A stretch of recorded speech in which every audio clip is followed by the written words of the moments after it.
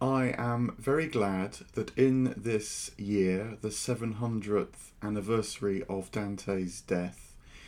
with the Scientific and Medical Network, we will be gathering for a day on Saturday, the 27th of November, to consider the core question posed by the Divine Comedy, which often gets sidelined in discussions about his undoubted genius as a poet,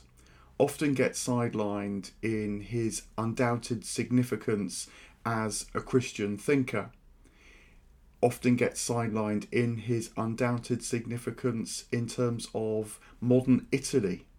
And that is the question that Dante himself puts centre stage in the Divine Comedy, which is how to travel to paradise, how to know these other realms, how to change, to transform, so as to be able directly to inhabit divine life. This is the question which will be centre stage on Saturday, the 27th of November, for Dante and Other World Journeys.